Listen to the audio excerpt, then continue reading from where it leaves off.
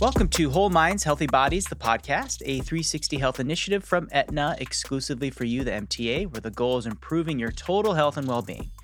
It's Women's History Month, and in honor of that, today's episode is all about women's health, dispelling myths by addressing facts and learning how the women of the MTA community can address risk factors and lead happier and healthier lives.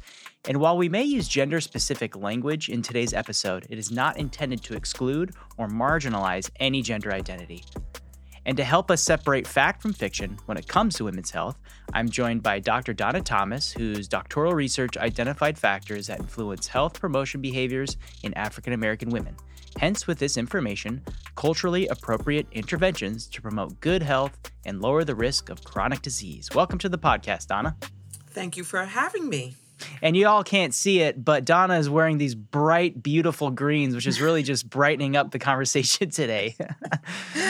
And we're also joined by Diane Pulley-Blank, who has been actively working in the health and wellness industry for over 25 years. For 10 of those years, she was general manager of a large multi-sport health club. And on top of all that, she was an associate professor at Barnard College, as well as a continuing education provider for the American Council on Exercise. Welcome to the program, Diane. Kai, thank you so much for having me. And yes, Donna, you look so bright and beautiful. Nice. Thank you all. I appreciate it.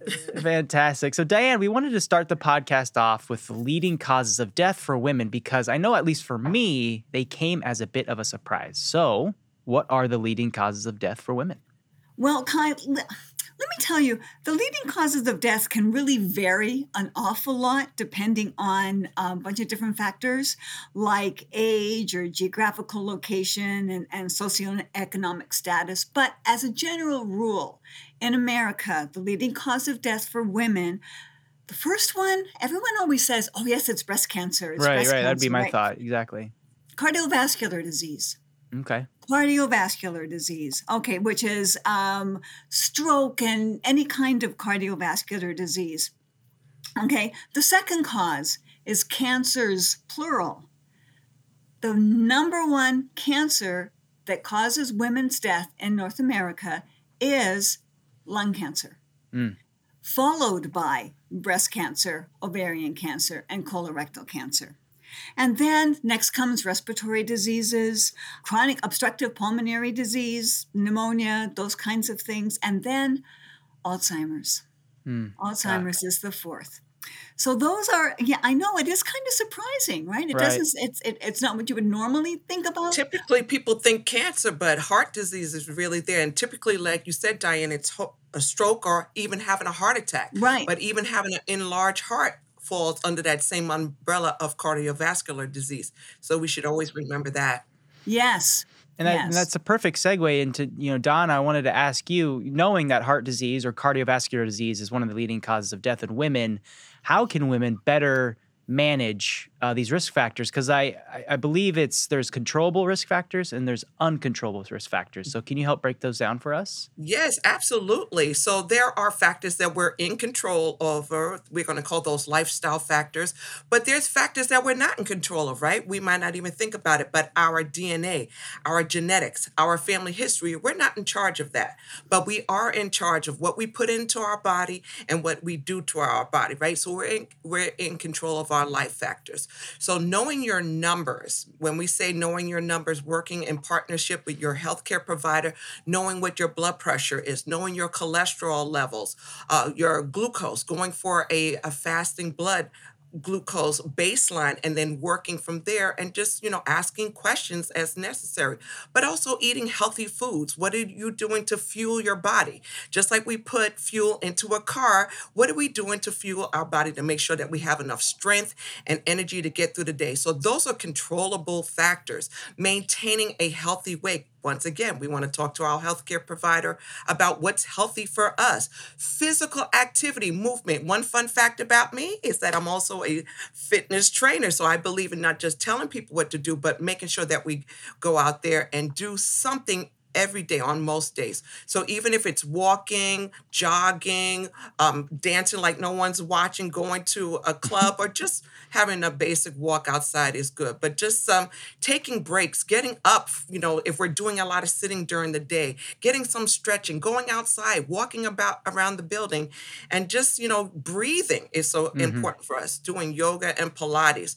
Also, stress management. Who can relate to that, right? That's As me humans, right we here. Yeah. know that we're under stress, but it's what we do when we're under stress. What do we do in terms of healthy coping mechanisms, such as deep breathing exercises, reaching out for help? This is why we're doing these things, just to raise awareness and in terms of what we may be going through. So these are all controllable factors, having a set routine, making sure that we're going to sleep, and getting enough rest, our routine screenings based on our own personal history and also our family history. So those are all controllable factors that we can manage on a daily basis. So with those controllables, like one that comes to mind is former smoker over here, and I had to quit, and it was hard. I just wanted to add, with smoking, typically people think about cigarettes, but it's not just cigarettes alone. We want to also extend that to cigars and vaping, because Sure. when vaping first came out, it was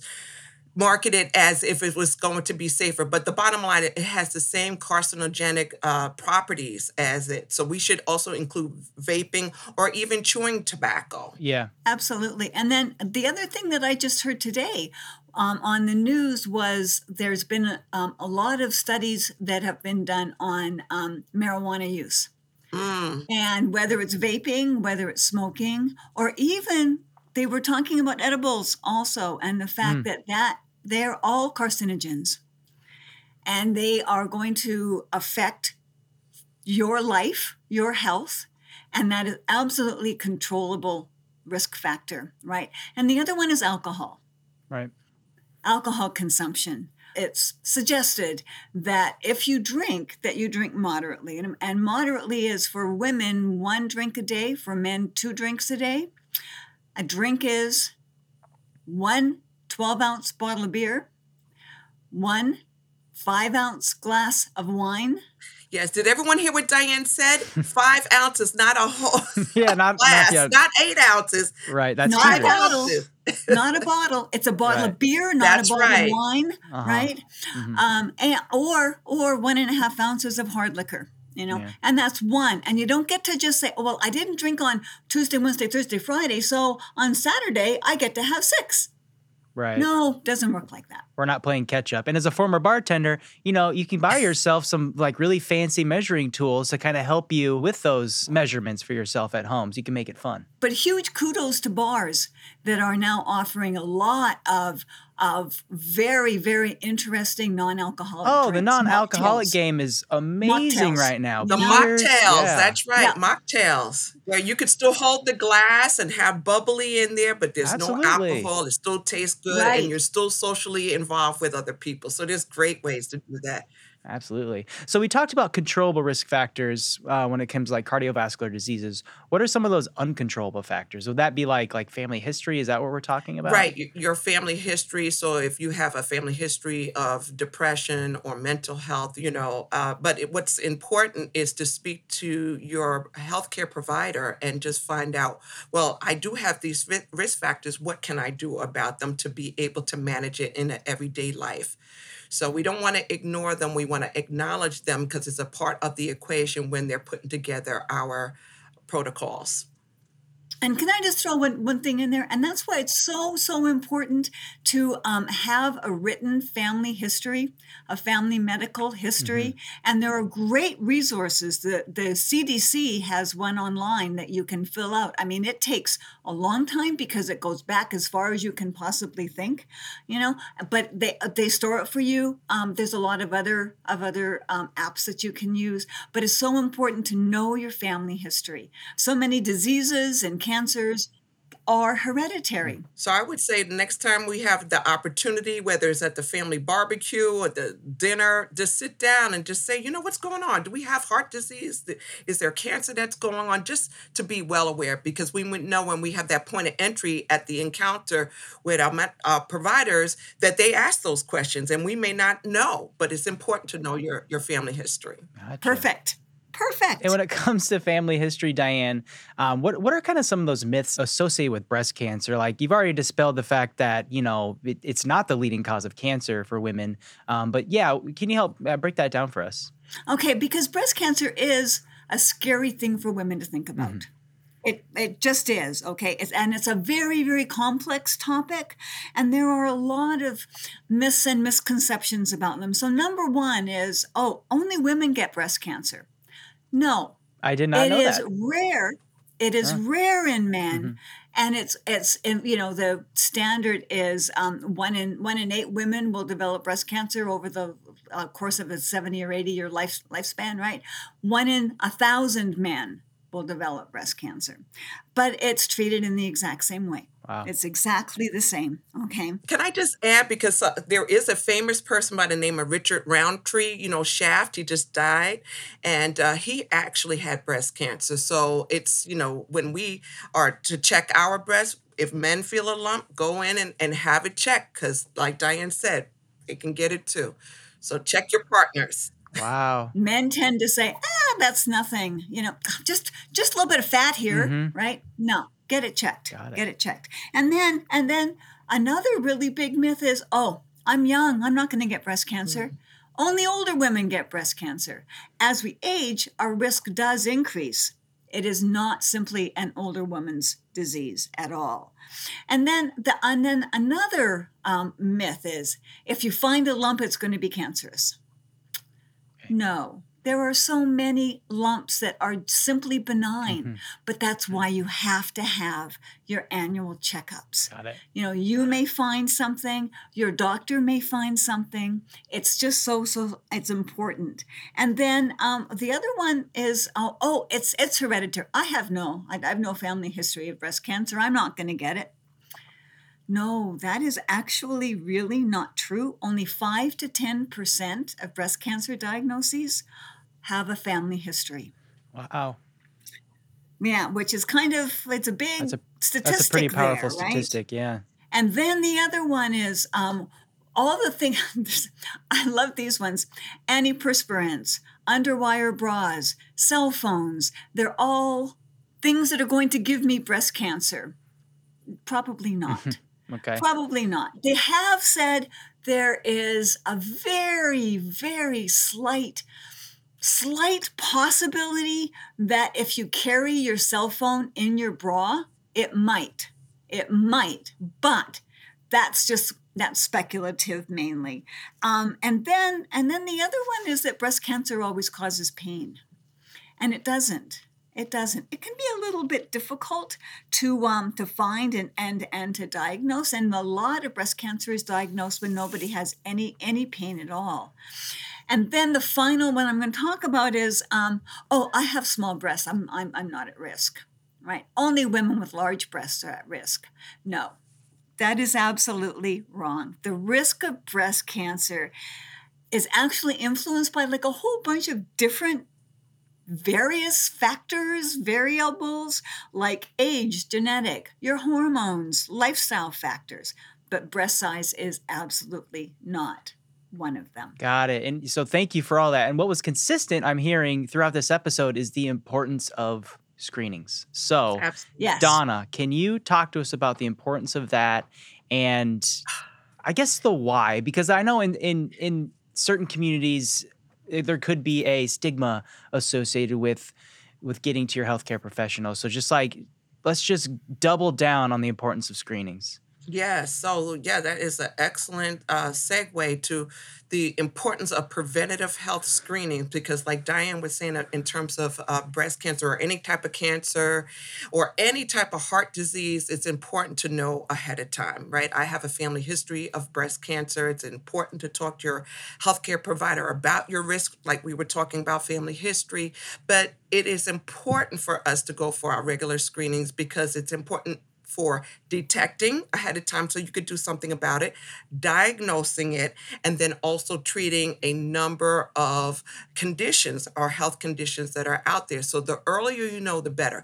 I mean, I know some people who are afraid to find out, but it's better to find out sooner rather than later because they can do something about it. So please, I implore everyone that's listening to make sure you go for your early screenings. Because someone who has a history of breast and colon cancer, I have gone for my colonoscopies. I have gone for my breast cancer screenings.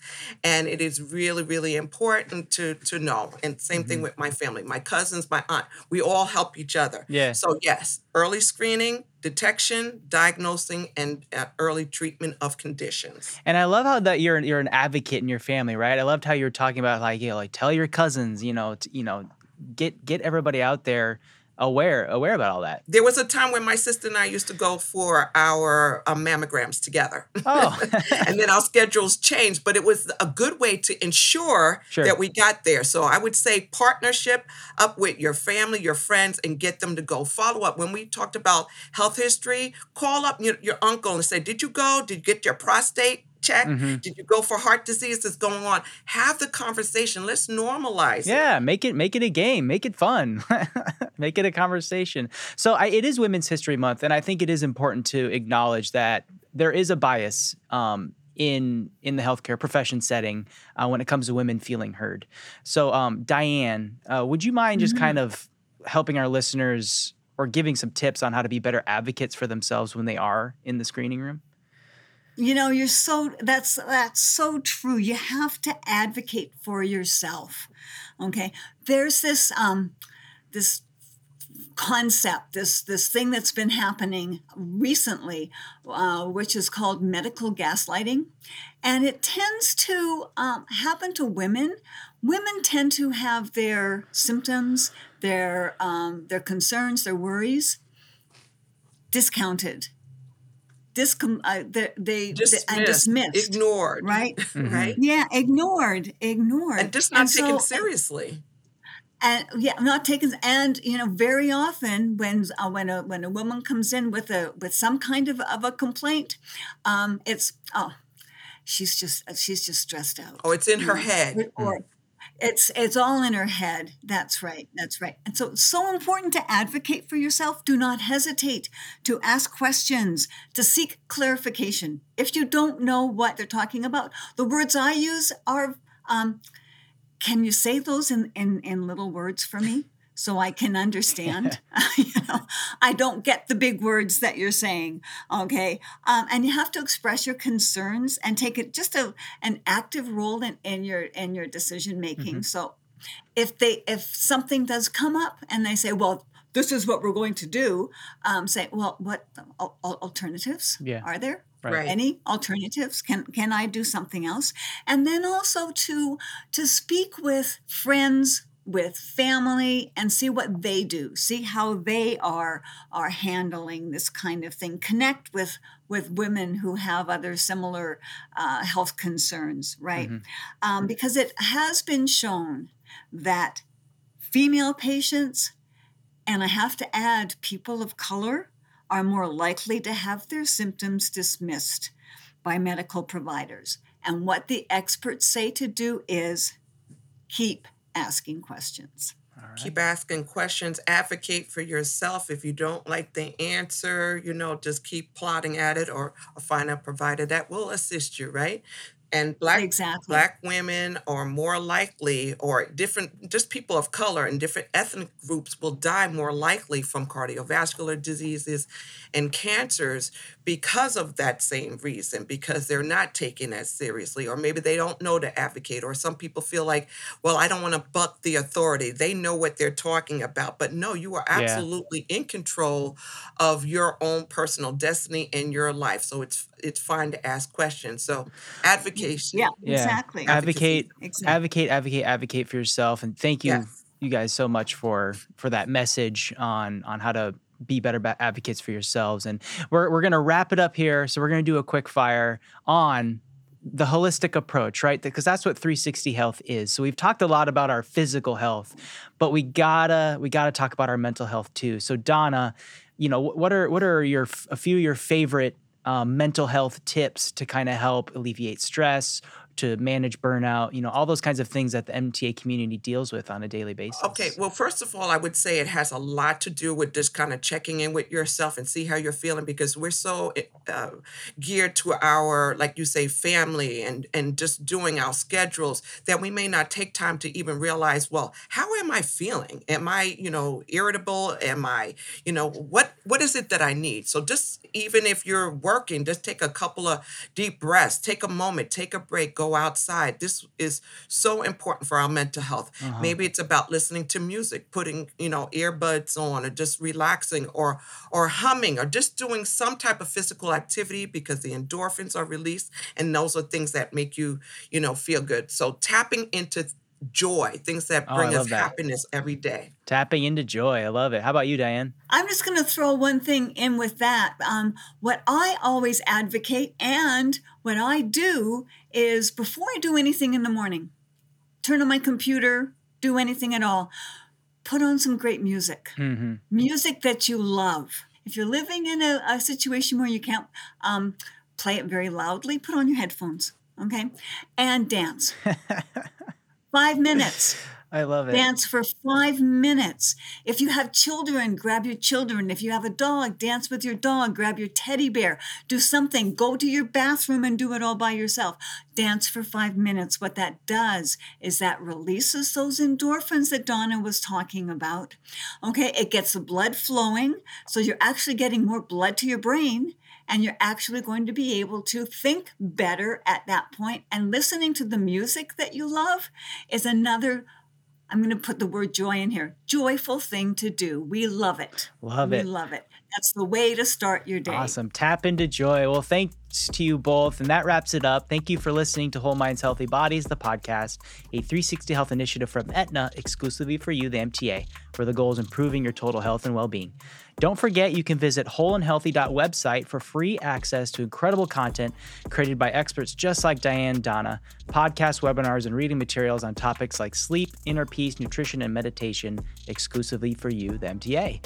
And thank you to you, Diane, for being here today. Oh, Kai, thank you. Thank you so much for having me. And Donna, it's been my pleasure to present this with you. Absolutely. Thank you. All righty. Until next time, everyone, take care.